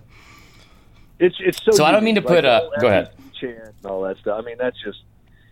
That's what makes this. That's part of what makes the conference, an absolute beast, beloved inside its walls and disliked outside its walls. And I think that's also just as fun.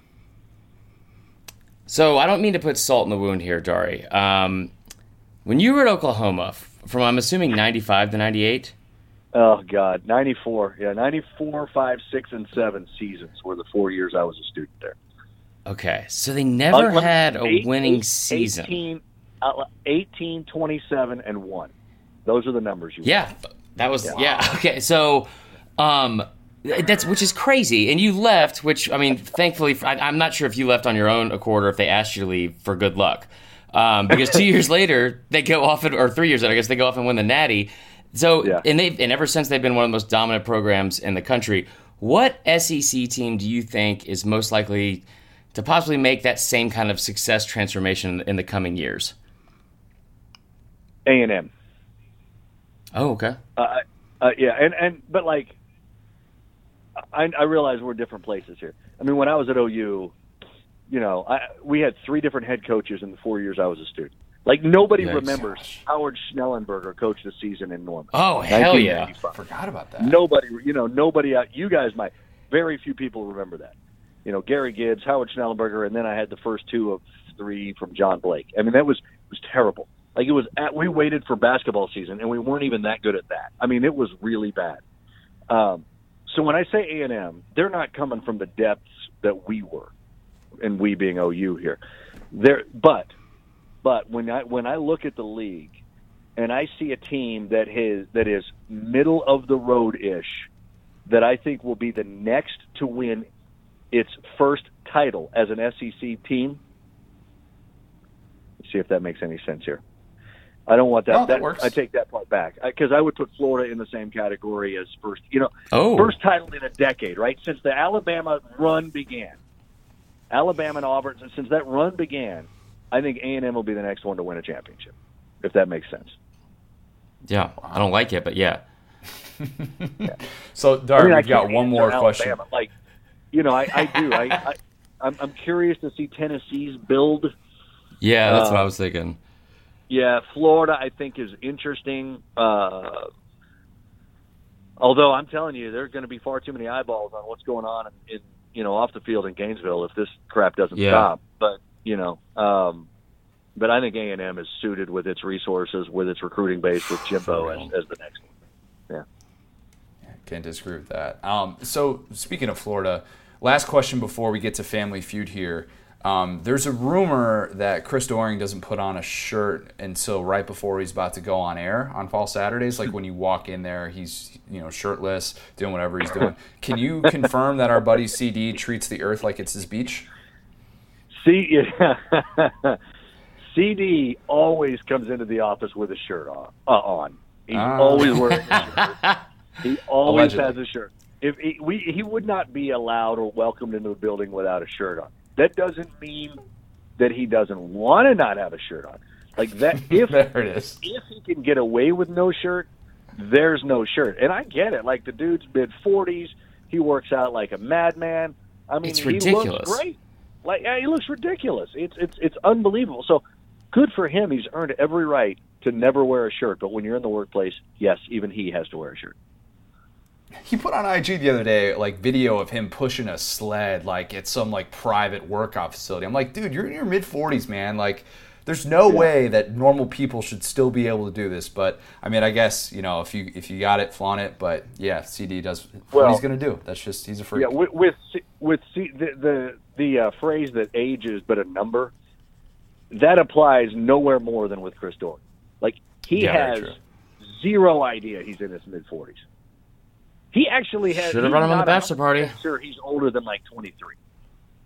Yeah, I agree with that. That's like, I mean, he's living his best mid-40s life right now, and good for him. He should.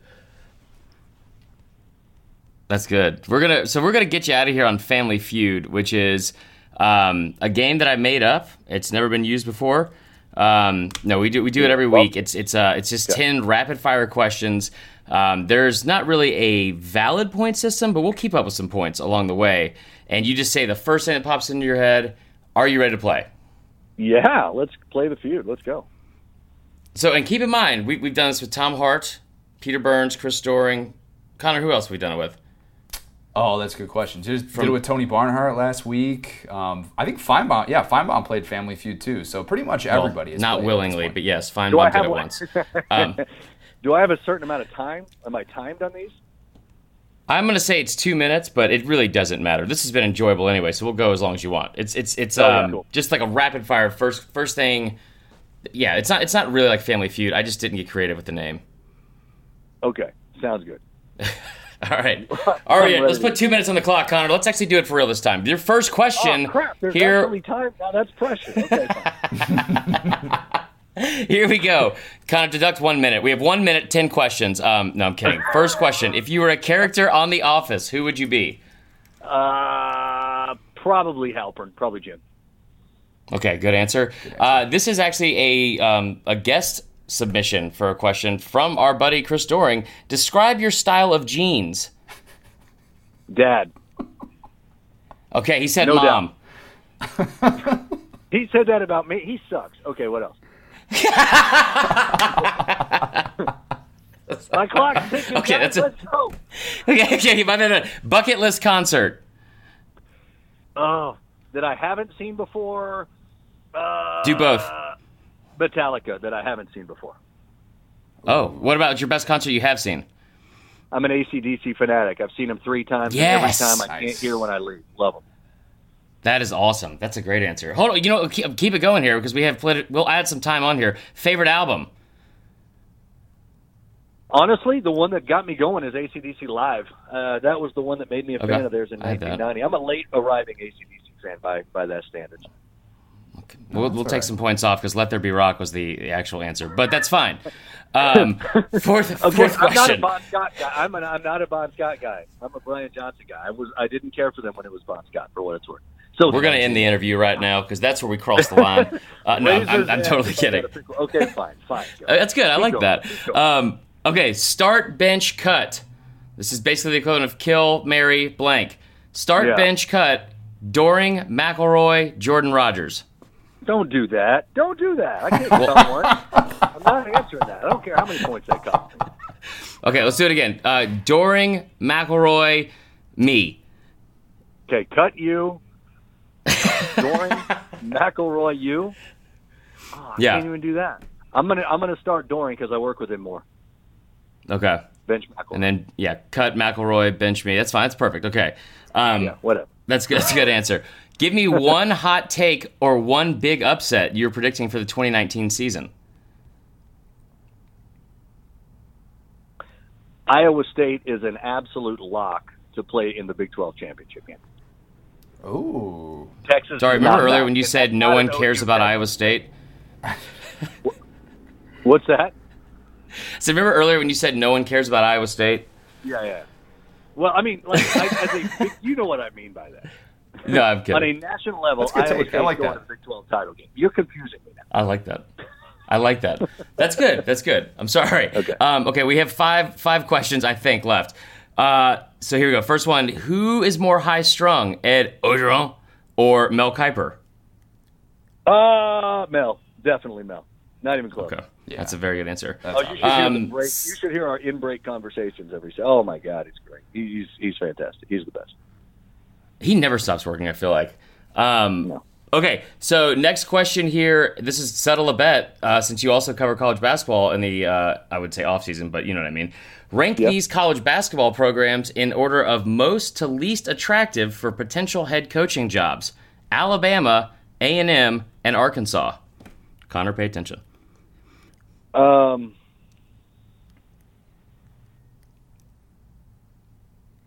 Arkansas, Alabama, A&M. Fair enough. Okay. Wow. Stand corrected. Did not see that coming. Okay, 3 questions left.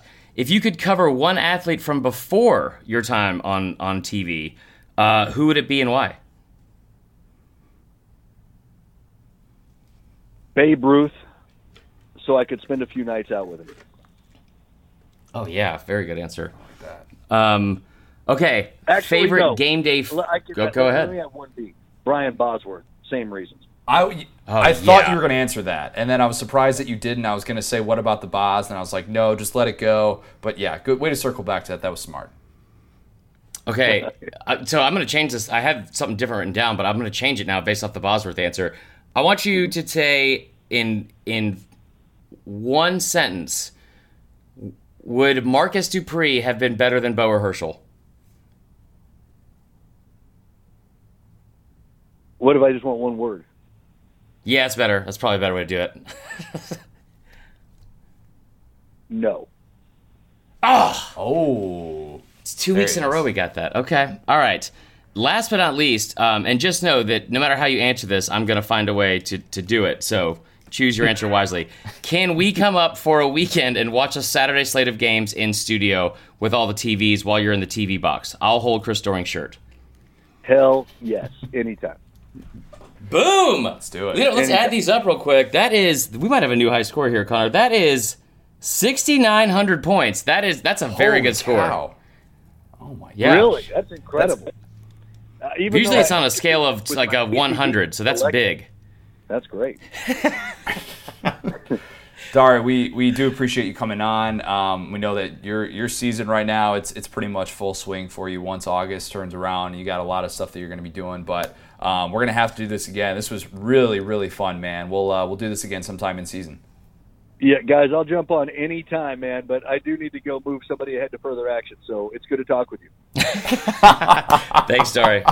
Thanks, Dari. Man. See you guys.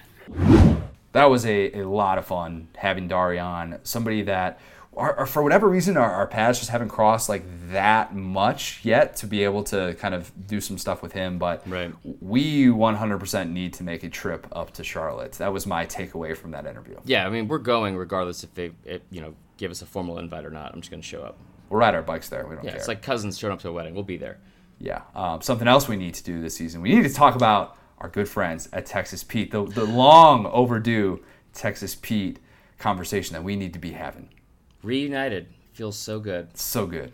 I mean, I think, honestly, the only thing that excites me more than football season is tailgating season. And you guys know me well enough to know that they're, outside of my fiance and Queso, my dog, not the food, a few things I love more than Texas Pete. So every single week on the podcast, we do a Q&A with our listeners called Fourth and Wrong. And one question I get almost every single week is, what is your go-to tailgate food? And every single week, I try to think of the most eloquent way to say, I don't care, as long as it's something that's doused in Texas Pete.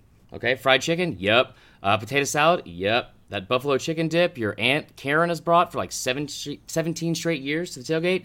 Yep. Just like singing fight songs or yelling run the damn ball at the TV every third down, Texas Pete has been a staple of my fall Saturdays since I was a kid. You should make it a staple of yours as well. Now listen, this year, I'm not saying every team's going to go undefeated, but what I will say is this. Yes, they will. Sure, absolutely. This season, there are no losses, y'all. Just sauces. Just sauces. Oh, Sauce like you that's mean good. it with That's Texas Pete. If you can't stand the Pete, stay out of the kitchen.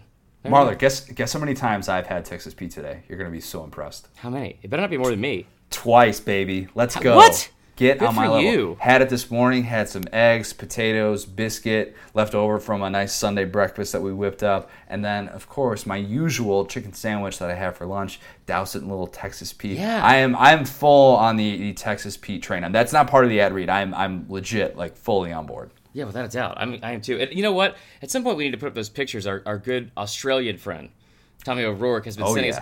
So if you guys remember Tommy was the guy we brought on who won Bowl Mania, I guess, last season. He's from Australia, right? No, he didn't win Bowl Mania. He finished like third, but he was the one who responded to, that's what it was. So he is currently on his honeymoon, which apparently has gone on for like a month. Unbelievable, it's right? It's ridiculous. And he's going all over Europe. It looks like a pretty incredible trip.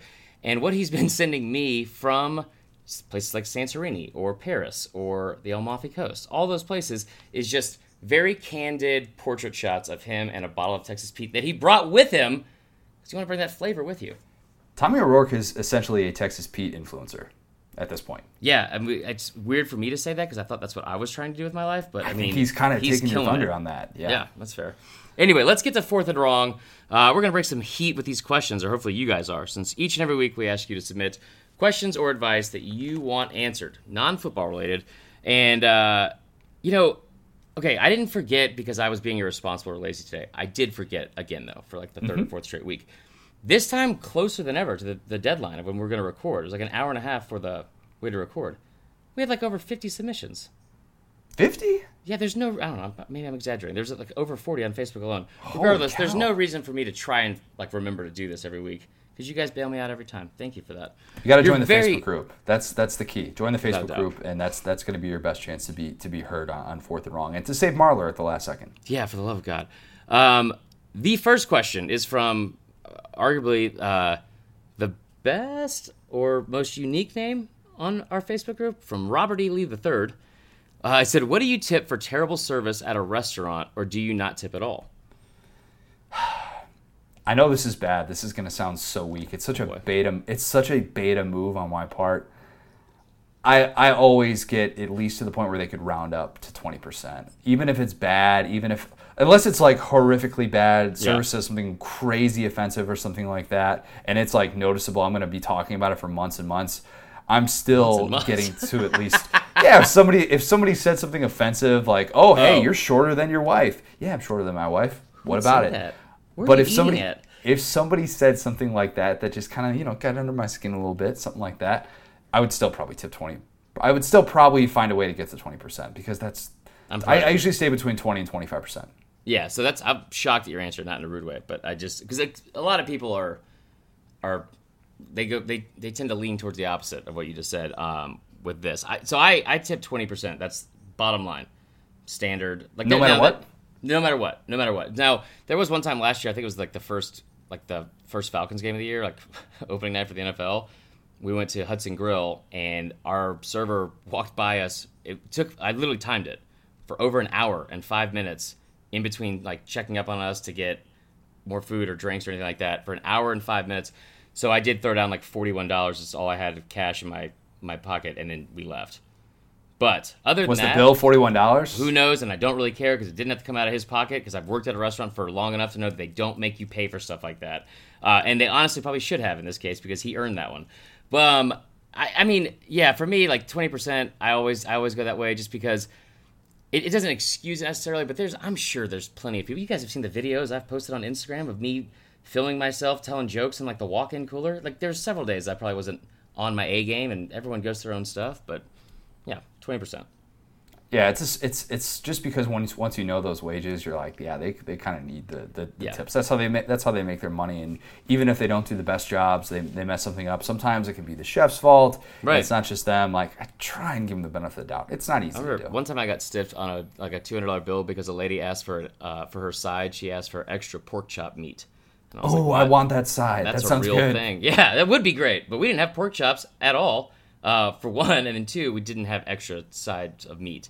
That sounds like a great restaurant. You can't offer that service. 1300s in England right now are just serving up platters of meat nonstop. Regardless, go back in time. Anyway, moving on. So the next question it's another customer service related question from Jeremy Fisher. What is the worst customer service you've ever received?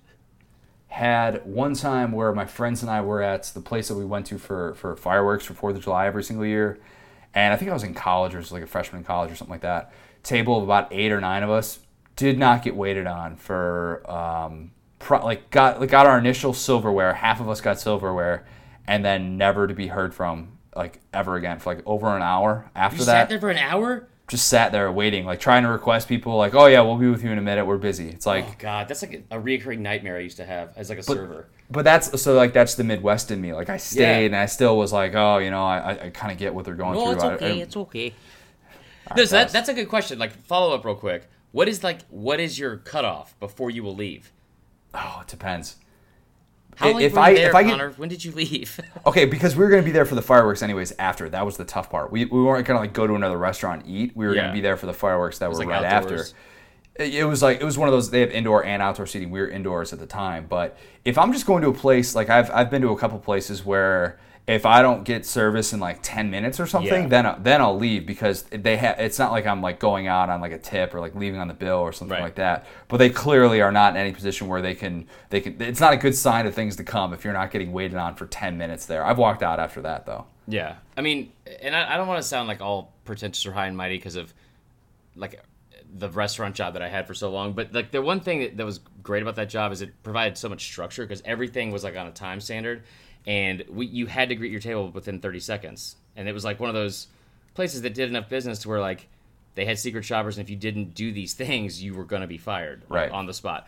So I'm terrible about it. Like that's my biggest thing when I go out to eat is like I will sit there, pull up my phone, and like and time it, see how long it takes because it shouldn't take more than like 2-3 minutes. And yeah, so I'll leave after 10. That's like tops for me. I will lose my mind after 10. Anyway, worst customer service I've ever received. Like, I would think one time when I was trying to pay my student loans down, I changed my password after a late night, and I was out way too late, and decided to log into my student loan account. I don't know if I was paying something or not, but I got locked out of my account because I forgot the password. And then I couldn't pay my student loans for like 2 months because I couldn't physically get into the account. They refused to give me a new account until I verified my identification and had to like send in these forms. And I was like, hey guys, no one's breaking into my account to pay my student loans. No one's going to do that. Like, there's no Robin Hood out here. Yeah, for real. Like, actually, no, this has been a reoccurring problem, so we can't really do that. That was pretty awful. And I remember the worst part was I was explaining it to him, and they said I answered my question, my security question, wrong too many times, which was, what was the first car you owned? And it's a 95 Buick Regal. I was like, I remember that car because of how awful it was and how much I got made fun of in high school. This is true. Okay. Anyway, let's see here. Next question from Chad McKee on Facebook. Should adults wear jerseys? I go back and forth on this. I think it's kind of a tough look if you're like over 40. That's kind of maybe a little bit of a cutoff point where you're like, you probably can't get away with that as much just because everybody is shape. What's that? Do you have to be in like a certain kind of shape? No, okay. I don't. No, I'm not going to body shame if you want to wear a jersey or something like that. Okay. I think it's more of an age thing because I think it's once you're significantly older than people, or on the flip side, so like my grandpa got a jersey. He got a Cubs jersey with the last name Byrne for his 95th birthday. That's and he cool. wore that, and it's like, yeah, like all right, my grandpa can wear a jersey like authentic Cubs jersey like that, and he looks good doing it. But yeah, there's probably some sort of like, if you're between the ages of 40 and like 65 or 70, maybe you avoid it. That'd be a sight to see, just like somebody in the nursing home like rolling up in like a Julio Jones jersey. I'd love it. That'd be great. No, I would agree with that. I used to have like very, very anti this, like across the board. But I think you're right. I think there's like different circumstances where it's acceptable. The NFL, that's like a big deal in the NFL, I guess, which I've never really got. Because for me, it's weird if I'm wearing another grown man's jersey and we're the same age. It's different if you're like 17 and you aren't the same age as somebody that's performing like on a football field or baseball field. Right. Like that seems weird to me. But I think like, one of my favorite shirts for in the summer, because it's mesh and helps the sweat, is like my throwback Ted Williams every jersey. week. Every week. But I mean, like I feel like throwbacks are fine. Yeah, like, that's true. That's good. If it's like, sometimes it looks weird if you put your own name on a jersey, but like what your grandpa did, that's cool. Like, yeah, it's tough. Don't put a tough. nickname on it. Like, don't be like, oh, Scooby Doo, or I don't know. That would be great. I would love to put Scooby Doo. I have a lot of jerseys. One. I have a good amount of jerseys too. It's kind of a sore spot to talk about with my wife. I'm kind of wondering why I have as many jerseys as I do, but I've just kind of accumulated them over time a bit. But yeah, let's move on to the next one. Not talk about my jersey collection anymore. I kind of want to talk about your jersey collection, I'll be honest with you. It's pretty sick, actually. I got a Canadiens jersey. That's not what I would have opened with for being sick, but I mean. What? Montreal? It's a Habs jersey, man. Like, I got it at Goodwill. I mean, yeah, that's true. That's a really good point. I've got some good ones, though. I've got some really good ones. I got an Ernie Banks throwback jersey in there. Why didn't you open with that? That's cool. I've got a Cam Newton jersey. I've got a Tebow jersey. What in the hell? What do you have? From what Cam Newton jersey do you have? I was given those jerseys. I actually did not purchase those. It was a Panthers jersey. And then I've got a Tebow Florida jersey that I was given a while back as well. Why have you never worn that? I think I wore it once. I think I've worn it once or twice. I was gonna hopefully. I save jerseys because I want to hang them. I want to hang them when I get a basement with a man cave and stuff like that. But not in a nice way. Like put them up with push pins around your. No. Like I want to actually get them. Like some of them, I'd like to get framed because they're in decent shape and stuff. And that's kind of what's been my excuse of why we can't get rid of this jersey. Don't get rid of it. That's cool. Anyway, moving on. Let's see here. Our last question from Corey Wood on Twitter. What is the best poolside or beach drink for that end of summer vacation? I know you're going to disagree with this. I know you are 100% going to disagree. I'm going to punch you through the No. Although strawberry lava flows, if you go on Royal Caribbean Cruise Line, yeah, God, Connor. Shout out. Those are delicious. But that's not the drink of choice. Because you were sitting at a poolside drink, something like that, you're not going up to the bar where it's really crowded and there's a lot of people. The bar is legit. So on the bar, legit, but if it's just a situation where you can order from a waiter or waitress, they have a lot of time to be able to make your drink, I'm going with a mojito. I think a mojito is very refreshing sitting by a pool. I crave something that I'm like, ooh, I'm thirsty and I feel like I could drink this fast. Something like that. You can go in a lot of different directions like that, but I feel like as long as they have the time and it's not a crowded bar, some bar that's slammed with a bunch of people, there's nothing wrong with getting a mojito. I mean, I wonder how slow it'd have to be for me to not get mad about that, which is my own. Yeah, you personal always thing. do. Yeah, mojito. I mean, like mojitos were the worst to make. I remember like one time we were super busy and I made one and I was so pissed the entire time I was doing it and like grimacing. Like I was showing with every part of emotion that I had that I was not happy about making it.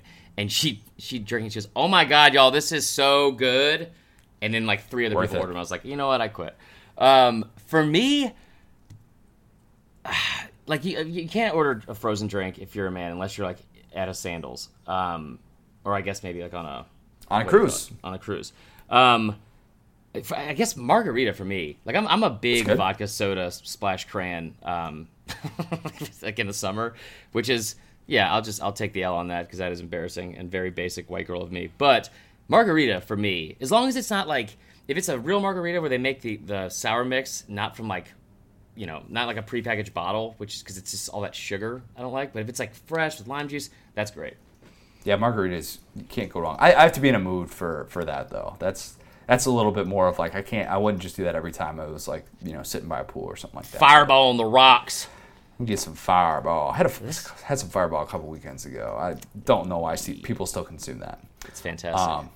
Yes, the rain is coming here in Florida right now, which nobody cares about, I realize. But if you hear thunder, oh, yep. Wow. There it is. Yeah, boom. That was pretty cool. That's how we draw it up. We've got It Might Mean Too Much. So this one went viral last week. It was a picture of an LSU baby. Yes, what's an LSU baby, you ask? Ashley Bird tweeted out a picture that she saw on her feed from Facebook. Yeah, I said that right. Rhett. His name was Rhett. Yeah, Rhett. Rhett had this on Facebook a while ago, apparently. So there was a newborn baby in a blue LSU hat, and the post said, "This is my firstborn son who arrived a little over 24 hours ago. He was born in Alabama, but no way he could first touch Alabama ground. So he placed his feet in the dirt from the LSU campus. Go Tigers!" So the picture, of course, is this little newborn baby in the hospital room walking, making its first steps on this dirt. It's a perfect It Might Mean Too Much. Before you react to this, though, I got a little bit of the backstory. The girl who tweeted the photo out that went viral, I asked her basically like where she got this from, and she said that this photo actually is like 7 years old, but for whatever reason it just came across her feed again, and she threw it out there on Twitter, and then it got viral again. The kid's 7 now? So the kid's 7 now. We gotta get him on the podcast. We need to get this kid on the podcast ASAP. But if you look at the photo too, the kid in the background, that's who the is best part. Probably like 10, is just looking on like, really? He is the ultimate It Might Mean Too Much look in his eyes. I agree with that. So stuff like this, I don't know how I feel on this because like my family growing up, like I remember like being like 8, and for some reason I had a Tennessee hat on and I wasn't allowed to get in the car. And like that sounds about right. They locked me out, which it's like that stuff's kind of funny, I think, and like I don't think it's bad. What I didn't get about this is like, y'all, it's a baby. That baby can't walk. What parent is setting their kid, their newborn, on the ground outside? I mean, that's fair, but I sort of respect the move. I respect it a little bit to have the foresight to think about that far in advance, to know that you don't want your baby's first steps to be on rival territory. And Trooper, the wife is the real MVP because after giving birth to someone, her husband was like, "All right, babe, I'll be back. I got to go get some dirt from campus." I'm like, "Excuse me?" Because he was born in Alabama. So shout out to her. We've got 5-star reviews to get to circle back to. I told you we were going to circle back to some of these. We won't get to quite all of them just because I'm blanking on which. I know we said that we did some of these last week, but some that we did not get to. First one from Elise.G, subject SDS rocks. And by the way, if I'm saying one of these that you said last week, just stop me in the middle of it. Tell you. Okay, that's fine. This person, whoever, will just get double shout-outs. That's cool. This podcast is quality. I can listen to any one of them at any time. Well, there's 2 of us, but still, thank you for that. It has helped me get through the off-season this year. Winky face emoji. I think she meant listen to any one of the episodes. Oh, yeah. That's probably, that makes more sense. You're right. You're definitely right. Sorry about that, Elise G. Thank you for the review, though. Yeah, that was good. I think we read Mudduck. Actually, yes. I know we did. That was such a good one. Yeah, that was a good one. Let's see. Did we do Matthew Cedro? Did we do that one? Matthew Cedro. I don't think we did. So Subject is Go Tigers. A-plus podcast for any diehard SEC fan. Betting advice from Uncle Chris keeps... No, we did read this one. Damn We did? Yeah. Oh, I'll just you're read right. the top one, because we don't know how to do this job, apparently. Top one's good. Bone Appetit. Is that how you say that? Sure, I think so. Bon Appetit from LSU Fork. It says, just like one of Coach O's delicious gumbos, SDS has the perfect ingredients to satisfy anyone's college football hunger. That stayed on brand with the food theme the entire time. That was good. Boom. That is an A-plus review from you, LSU. Are we sure it's LSU Fork? It might be LSU Frank. It could be, yeah. It's just FRK. A little Yeah. peel behind the onion there. We are doing Facebook Live Monday nights now. Marler is taking a break out of watching Bachelor in Paradise to do Facebook Live Monday nights, 8:30 p.m. Just we're doing one up until the start of the season. Then maybe we'll do a week. Are we going to do that? No, what are you talking about? Because you started to do Saturday ones as well. Oh, that's right. You know what? Yeah, thank God I have you in my life. Just keep me honest. We probably will do them during the year on Saturday mornings. That's like more strictly gambling, but yes, that is true. We will go to 2. Perfect. Good. If you have not joined our new Facebook group yet, can we call it new anymore? We probably shouldn't. It's like 4 months old by this point, but I'm just going to keep calling it new because, as Barney Stinson says, newer is always better. Join our new Facebook group. It is the Saturday Down South podcast on Facebook. Make sure that you're following us on Instagram. Had a lot of great Instagram content from you over the weekend. The stuff about the transfer portal, some of the stuff about the home field advantage that we were planning on talking about today, but then we heard about the Tate Martell stuff, and we're like, we got to pivot away from that. But make sure that you are checking out Saturday Down South on Instagram. Make sure that you are following us on Twitter at the SDS Pod, at CMarlerSDS, at CJ O'Gara. Might have a very fun guest for the podcast later in the week. Still working on logistics for that, but hoping that this guest comes through. Would be potentially an all-time guest, and hopefully we could get him on later if it weren't able to set up later in the week. But Coach O, I know you love those reviews right there. We're gonna see you. We're gonna see you real soon, like in the next few weeks, right? I always see. You know I sleep on Chris' porch. I see when you sleep. I see when you sleep. I see when you awake. I'm like Santa Claus. It might be too much. Talk to you later this week.